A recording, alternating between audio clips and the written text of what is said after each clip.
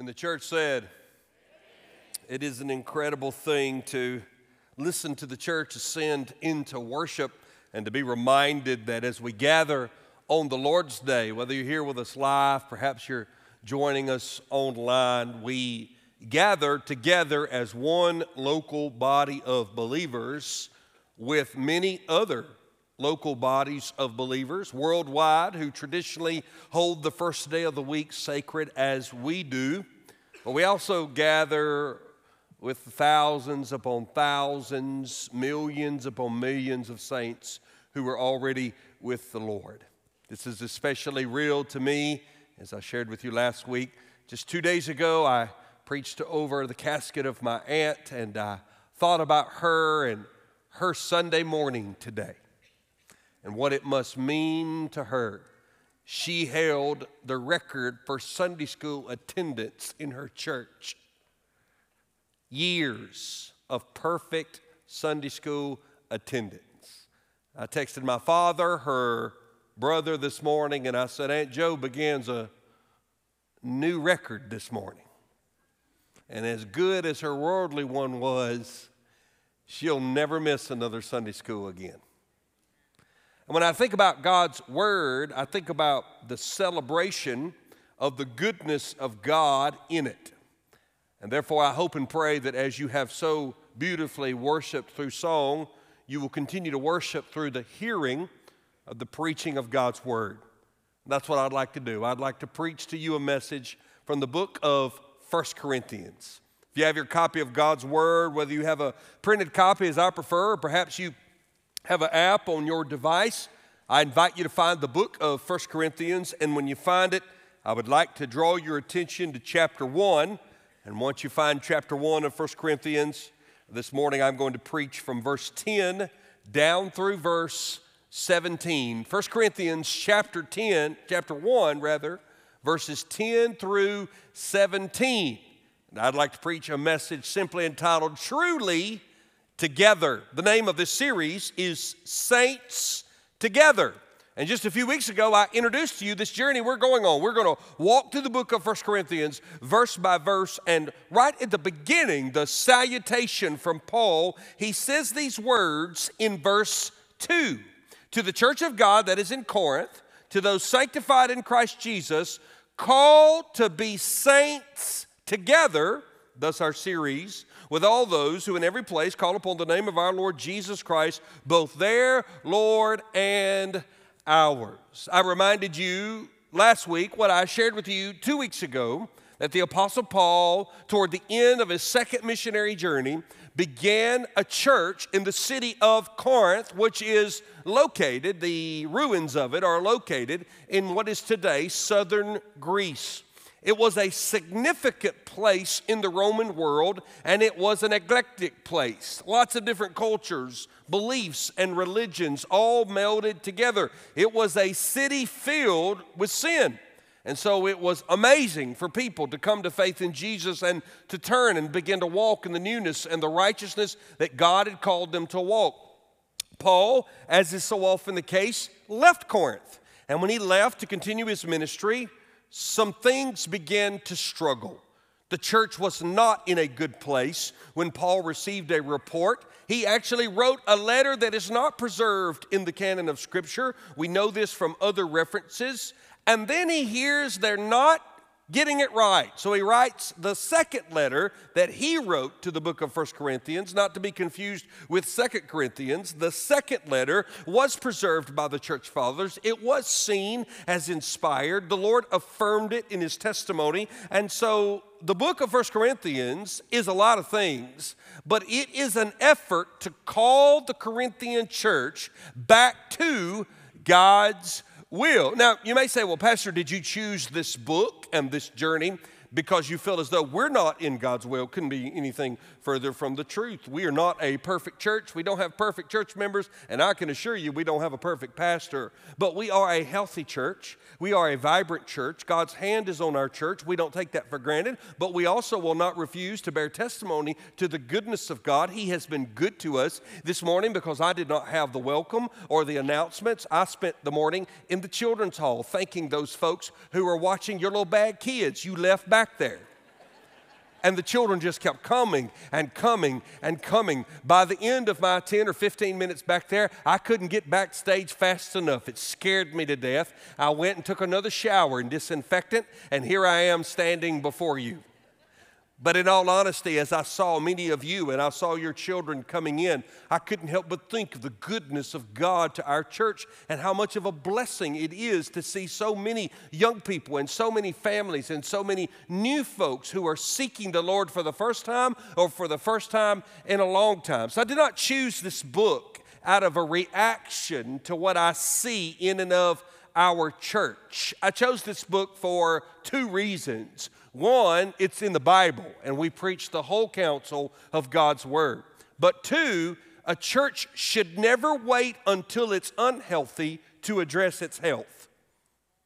Every physician that I've ever talked to would tell you that if we focused on our wellness more, we would get to focus on our sickness less.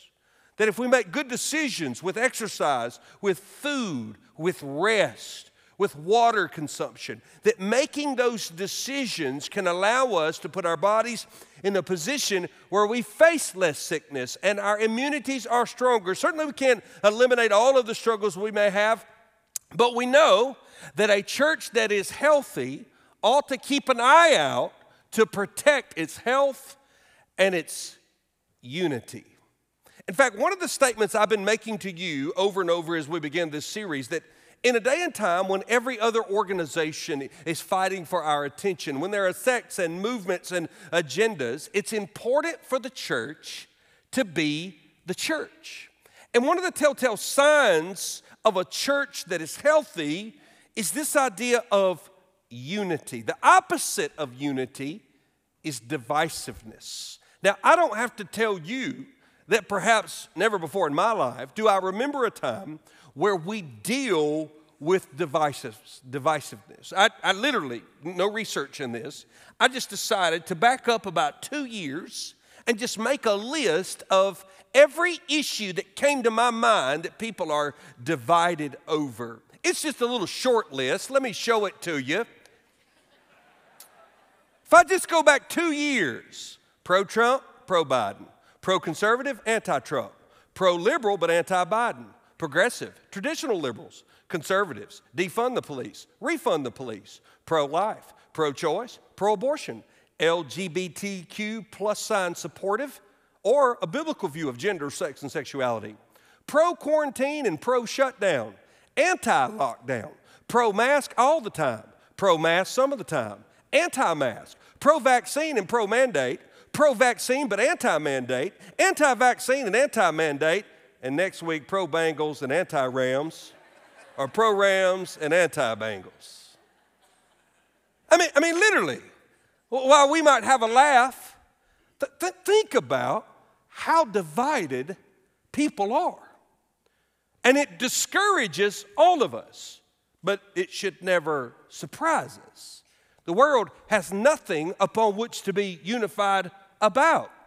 Many of these divides, these chasms, cannot be bridged because the foundation of the divide comes from a worldview, from a system of values. I will never be pro-abortion. I can never be pro-choice if I believe that every child is precious in the eyes of God from the moment of conception. Just not going to happen. There's no movement. There's no negotiation. It will not happen. And those on the other side of that debate, or any debate up here, have just as deep convictions. They may be misguided in my view and in my opinion, but the convictions do run deep. This is why I never encourage church members to argue with anybody on social media about things that are ultimately symptoms of a deeper issue, which is my values are determined by my Savior, not my opinion, not my wisdom, but my Savior. And what He says is not negotiable.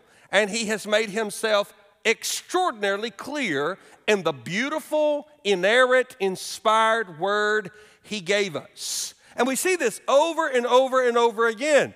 And we go, could there be some place where a group of people could truly be unified? And that is exactly why Paul wrote the book of 1 Corinthians. In fact, the greatest evidence of the gospel is that a group of people within a church experience unity.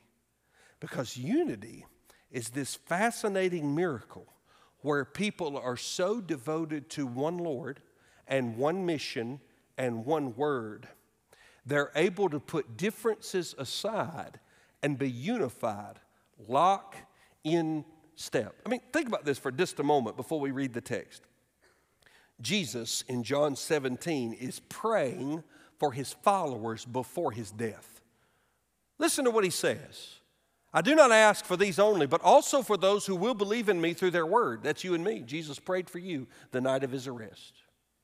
He says, that they may all be one, just as you, Father, are in me and I in you, that they also may be in us, so that the world may believe you have sent me. That is an earth-shaking statement. Jesus says, Lord, give the church unity so when people see the church, they see such commonality, such shared values, such oneness of heart that they cannot deny a Savior must live in them all. That unity is seen when the church is born. The birth of the church is in the book of Acts. And over again, there are references to the unity. It doesn't mean the first church was perfect. All you have to do is read the book of Acts and see they made many mistakes. But you see things that Luke records in the book of Acts, like chapter 1, verse 14. All these with one accord. Chapter 4, verse 24. And when they heard it, they lifted their voices together. Chapter 15, verse 25. It has seemed good to us having come to one accord. So there's this idea that gospel equals unity, and unity evidences gospel, which means the first thing to go out the door of any church that loses its unity is gospel. And you think about it. Tell me of a church that's fighting, that's divided, that's quarreling. I'll show you a church that's not reaching people. I've watched them die all around me throughout my entire life.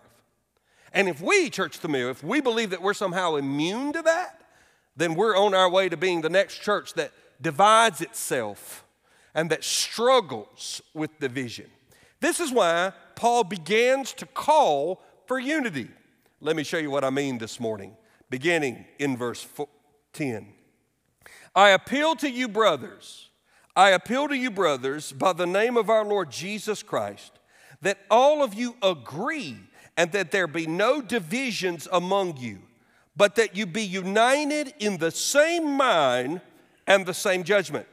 For it has been reported to me by Chloe's people that there is quarreling among you.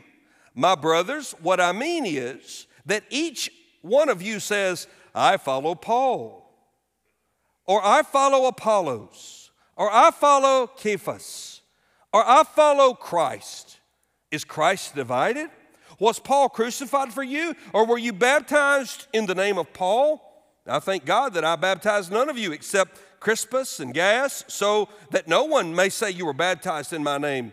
Paul reflects, I did baptize also the household of Stephanas. Beyond that, I do not know whether I baptized anyone else, for Christ did not send me to baptize, but to preach the gospel, and not with words of eloquent wisdom, lest the cross of Christ be emptied of its power. When we begin to see Paul appeal for unity, it unfolds in four ways. First, he calls for their unity. He does not begin with what's wrong. He begins by saying, this is a command I'm giving you as an apostle. And the interesting thing is, his language is pretty hard. Look what it says in verse 10. I appeal to you, brothers, not by my name, not by my apostolic authority, but by the name of our Lord Jesus Christ. Most commentators have pointed out that Paul is tying their possession to their unity. This is what he's saying. You don't belong to yourself. You belong to Christ now. And therefore, if you belong to Christ and I belong to Christ, and I see divisions among you, I'm appealing to you, not in my name and not in your name. I'm appealing to you in the name of the one who bled, died, and bought your freedom. In his name, I appeal to you. And then he goes on to say in verse 10, we could spend the whole morning in verse 10, I appeal to you, brothers, by the name of our Lord Jesus Christ, that all of you agree. Now, what were the conflicts in Corinth? Well, they were pretty serious ones. We're going to see them over the next few months. There were factions over leaders. There was incest, lawsuits, even more sexual immorality, confusion and abuse around spiritual gifts. That's just an overview of what this church was infected by. Now, just a little grace here. You could think, whew, this is going to be interesting. What a terrible church. Well, why would God give Paul the words he gave him? Was it because he wanted to give up?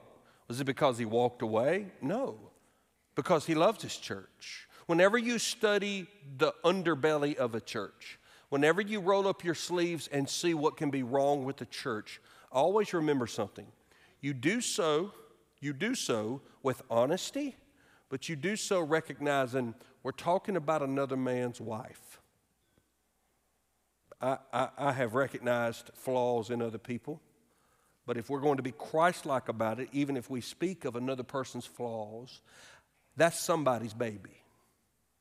That's somebody's wife. That's somebody's husband.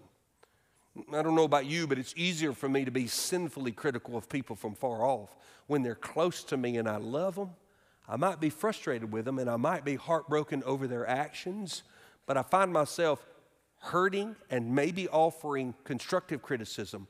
I don't find myself tearing them down the way it's easily able to roll off my tongue to tear down someone I don't really know or I don't really care about. The church is another man's wife. It's the bride of Jesus. Jesus loves the church. He died for the church. And so as we study the blind spots, as we study the dark days, as we study the disobedience of the church in Corinth, you and I need to do well to remember we don't study just to throw rocks at this ancient group of people who've long since died.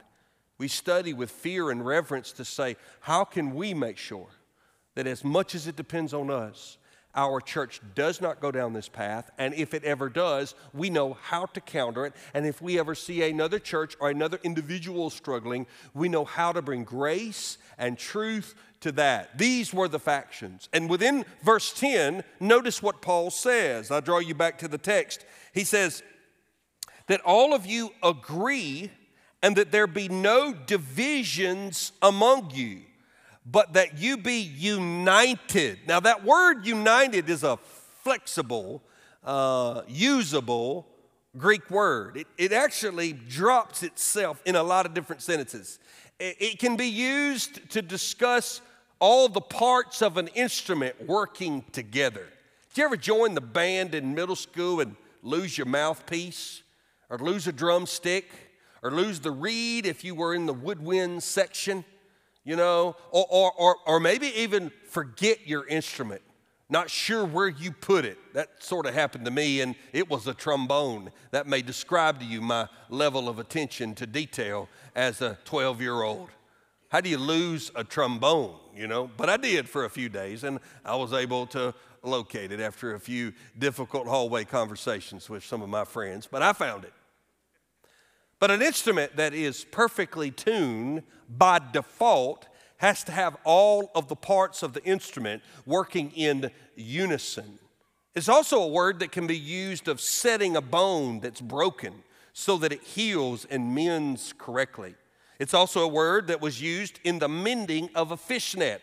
I'm told that in the ancient world, when fishnets were mended, if you knew what you were doing and you looked at a net that had been mended, you could not tell where the tear was because of the skill of the fisherman who mended his nets. In fact, we know that at times Jesus would encounter people mending their nets. Doesn't matter how hard you work as a fisherman, if there is a hole in your net. And then another way that the word is used is a ship preparing for voyage, being fully outfitted, having everything it needed. So think about the sum total of all this meaning packed into this word. And Paul says, the way these things are in unison is the way I want you to be in unison together as believers spiritually.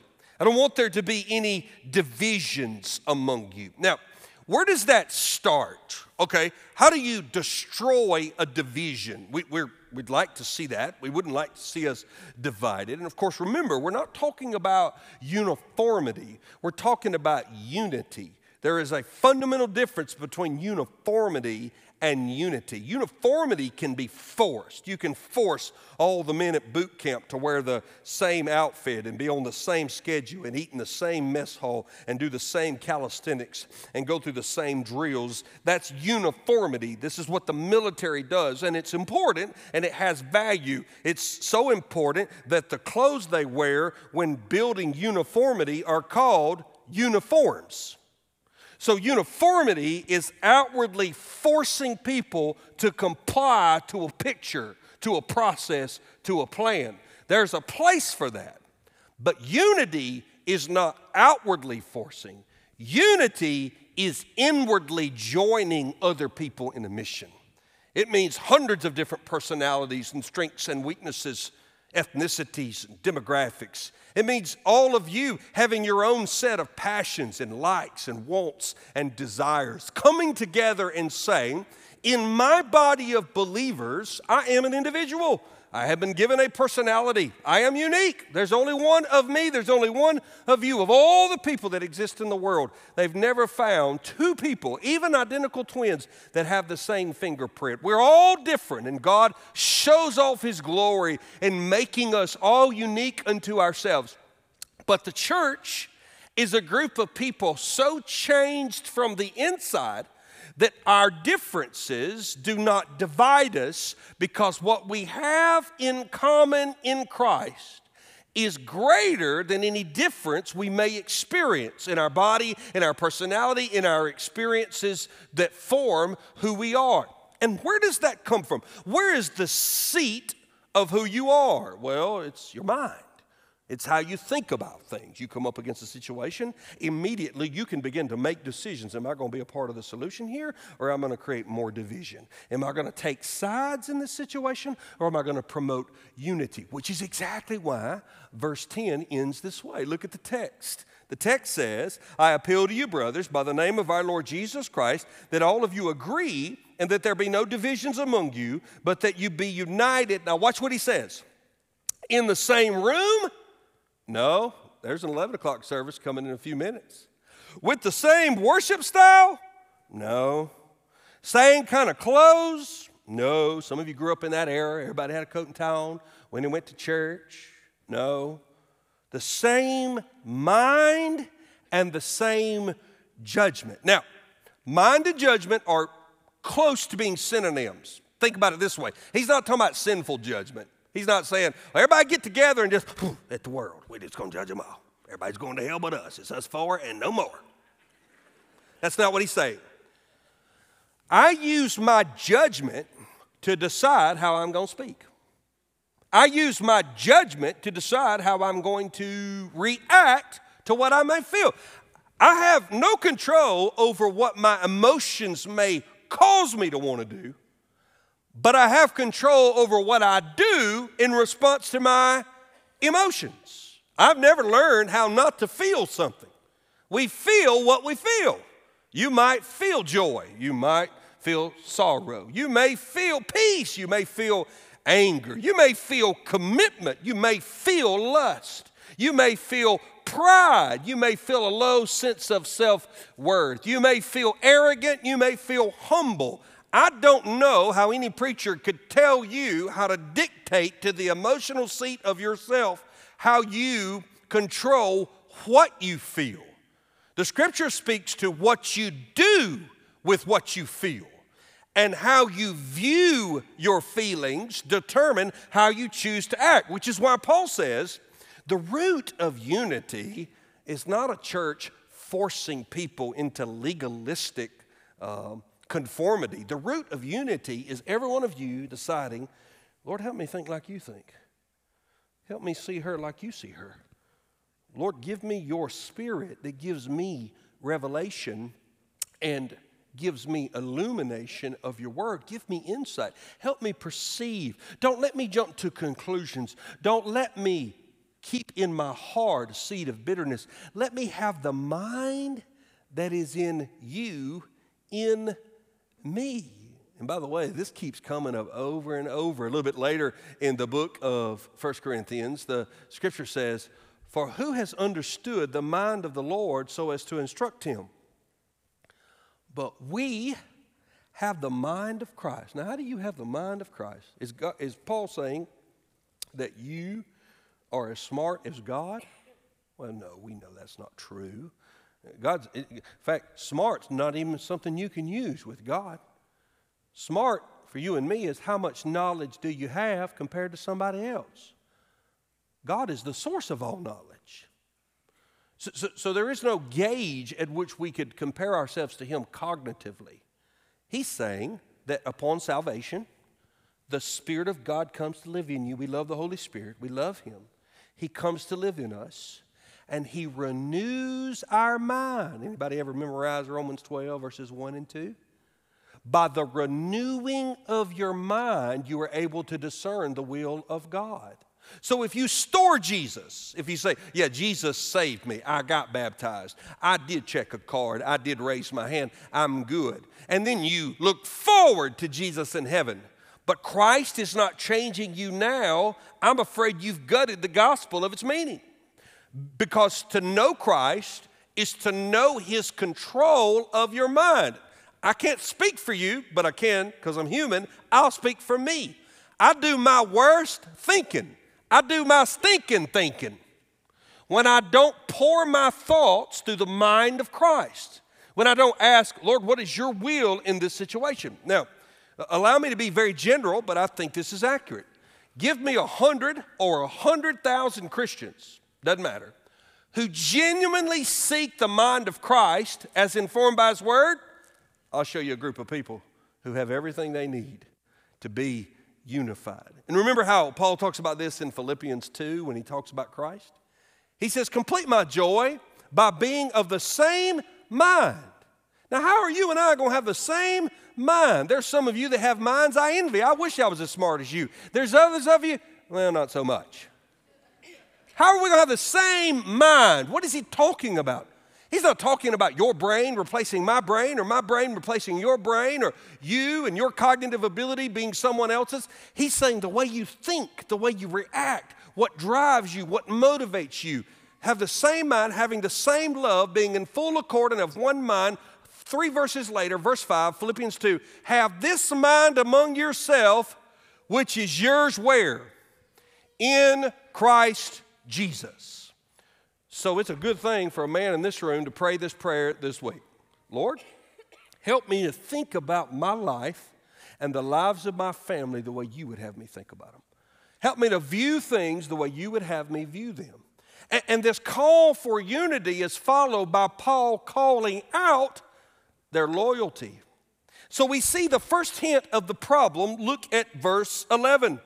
For it has been reported to me by Chloe's people. Now, we don't know who Chloe is, but apparently the church was associated or meeting in her home. Remember, the first century church didn't have buildings like you and I, and they met in people's homes, and often they were kind of known as, this is the congregation from Chloe's home. It could have been Chloe's servants. It may have been Chloe's children. It may have been someone associated. We don't even have testimony that Chloe was a Christian. It could have been that Chloe was a believer and was very much a part of the church. It could have been that a few servants who were from Chloe's house had told Paul, hey, in the church, people are drawing lines, and they're drawing lines around loyalty to leaders. My, it's not so applicable today. Look what he says.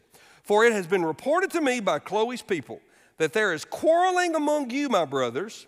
And so Paul wants to clarify, what kind of quarreling? Look at verse 12. What I mean is that each one of you says, well, I follow Paul. And then somebody else says, well, I follow Apollos. And then somebody else says, well, I follow Cephas, which is Peter. Another word for Peter. You want to say Cephas, but in the original language it's pronounced Cephas with a K, Cephas.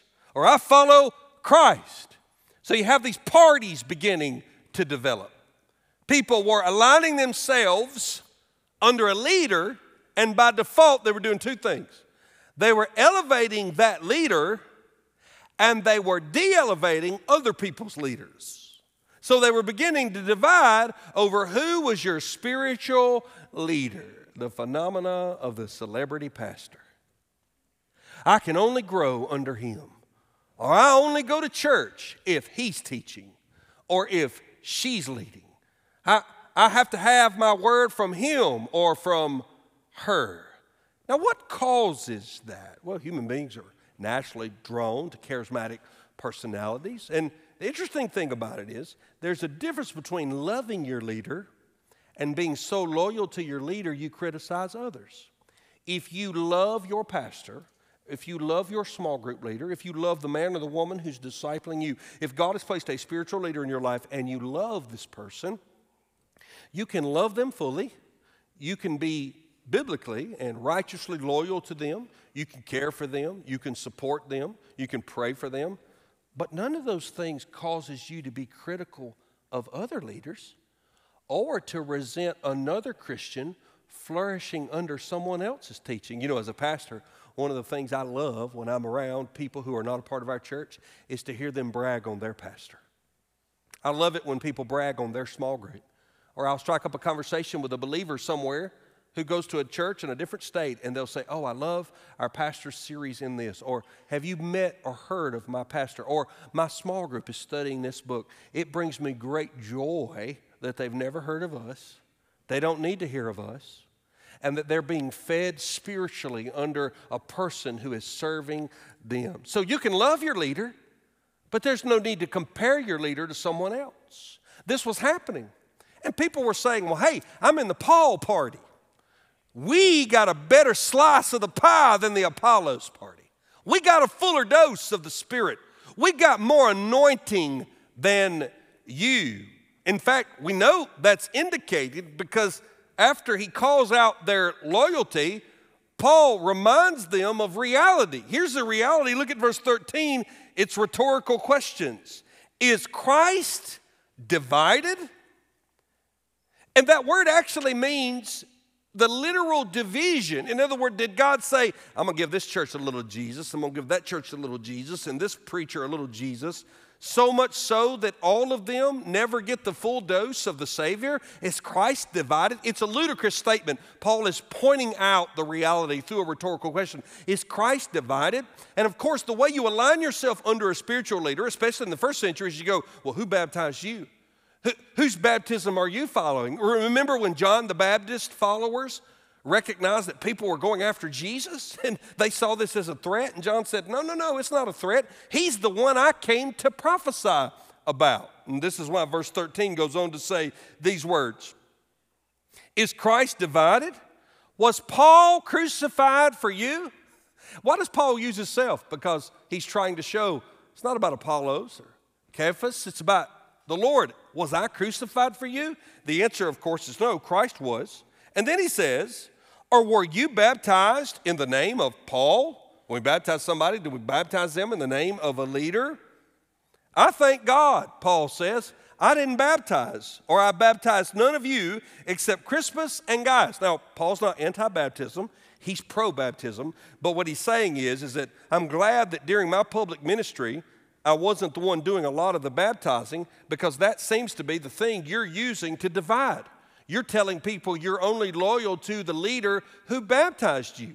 The problem of that is that only one human being can baptize you, unless, of course, you're baptized multiple times. But the Scripture indicates that baptism represents salvation. It's why when someone is saved and baptized, every time they recommit themselves to the Lord, we don't encourage a second or a third or a fourth baptism. In fact, we believe your baptism should be in order of the Scripture. The Scripture teaches that people are lost. They become saved in their faith with Christ. They then show their faith through baptism. And if anything, while much of the New Testament elevates the importance of baptism, Paul shows that baptism is not the essence of the ministry, but it is the proclamation of the gospel. This is important because baptism does not save you.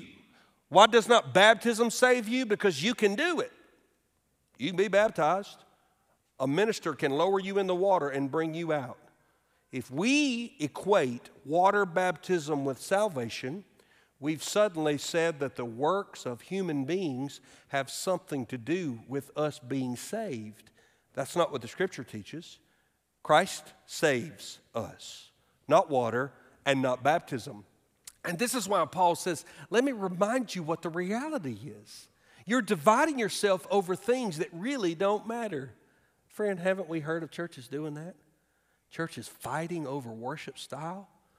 Churches fighting over which committee gets to pick the color of the carpet, or which side of the sanctuary the American flag and the Christian flag is supposed to be on during Vacation Bible School. I mean, I've heard churches fight over so many things that are not eternal. And what I find is that when you lovingly allow them to share, they're not using the mind of Christ. They're not seeking unity. They've drawn lines in the sand, and almost all of them come to the God of personal preference. And so what we have to do is we have to recognize reality, which leads, of course, to the last verse. Look what happens. Paul reflects a little bit. He says, so that none of you, verse 15, may say that you were baptized in my name. I did baptize also the household of Stephanas. Beyond that, I do not know whether I baptized anyone else. So Paul is sort of belittling what they're making into a bigger deal theologically. He's saying, you guys are stuck on the wrong thing. But watch verse 17, because it's here where Paul restated his priority. For Christ did not send me to baptize. Now, Christian ministers do baptize. The Great Commission teaches us to go ye therefore and make disciples. And notice that when we make disciples, we baptize them in the name of the Father, the Son, and the Holy Spirit. That's what the Great Commission says. And then we teach them all that Jesus commanded us. This is what the Great Commission says. So it is a good thing for Christian missionaries and Christian ministers and Christian churches to baptize and encourage baptism. But baptism is not the end goal. The end goal is salvation. Salvation does not come through water baptism. Salvation comes through the proclamation of the gospel. And what is the gospel? Well, look what verse 17 says.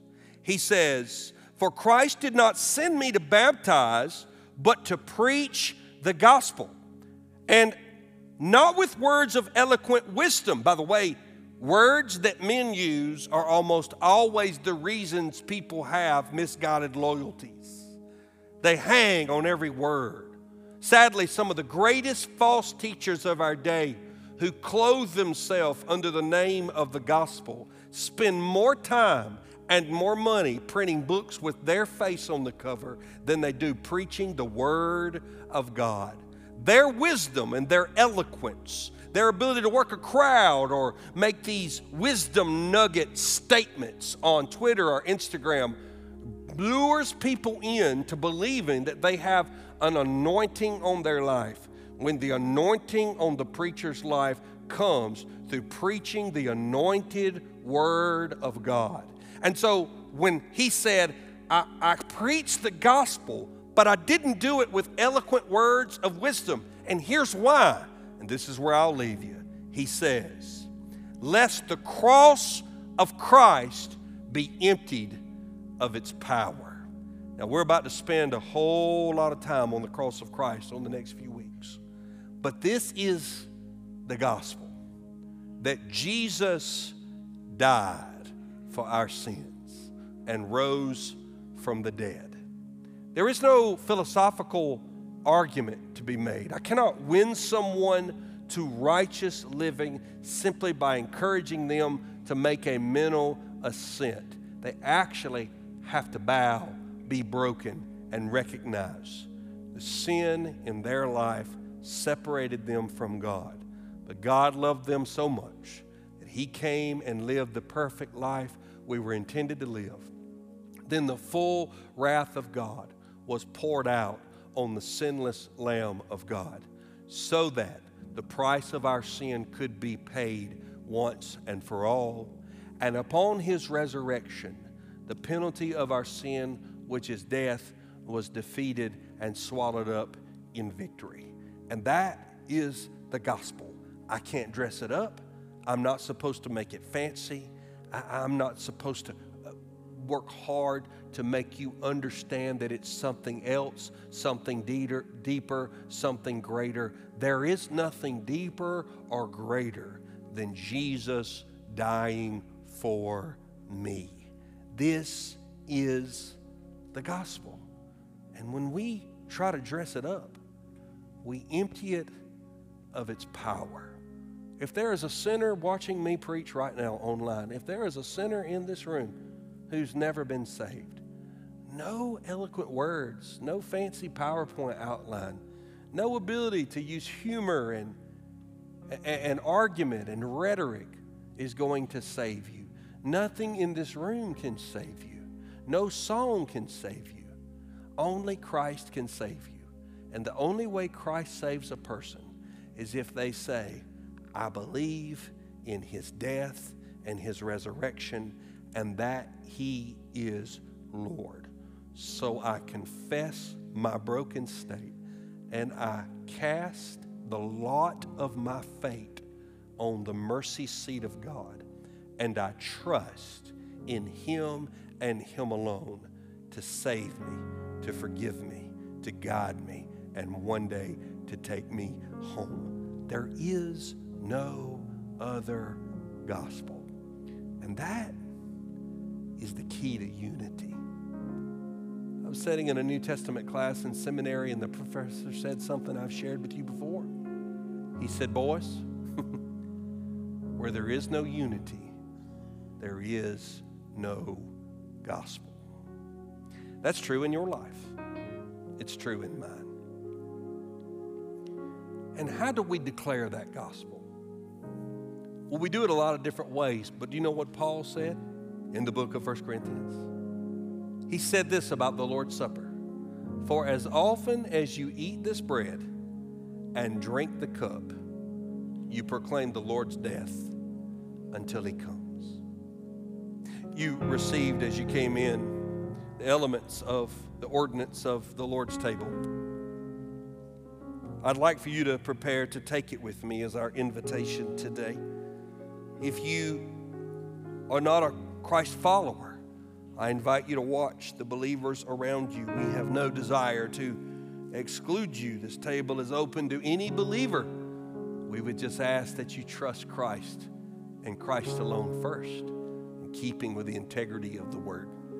The Scripture also says that we are to examine ourselves before we take the bread and the cup. And what a great word about unity. Is there anything in your life, or any opinion you may have had, or any hurt feeling that has affected your unity with your church family? I don't know of a more unifying thing that happens in the church of the Lord Jesus worldwide than the taking of the bread and the cup. When you study the history and the theology of the Lord's Supper, you find that across denominational lines, people have never given up on the power of a wafer and a small portion of juice or wine to represent the body and the blood of Jesus, because it's given to us that way in Scripture. If you've examined your heart and you know that you are a Christ follower, the Scripture says that you and I are to take reverently. The Bible teaches that on the night of Jesus' arrest, he said, I've longed to have this supper with you, and they enjoyed the Passover meal in the upper room that was prepared. And the Scripture says that he took bread and he broke it, and when he had blessed it, he said, take this and eat, for this is my body broken for you. Do this in remembrance of me.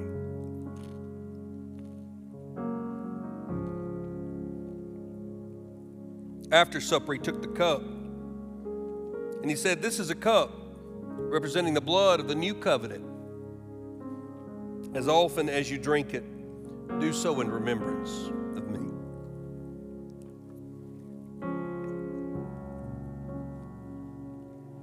Church family, let's pray together.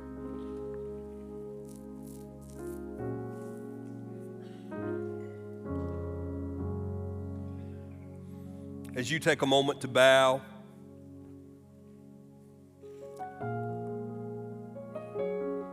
I'm reminded of verse 10.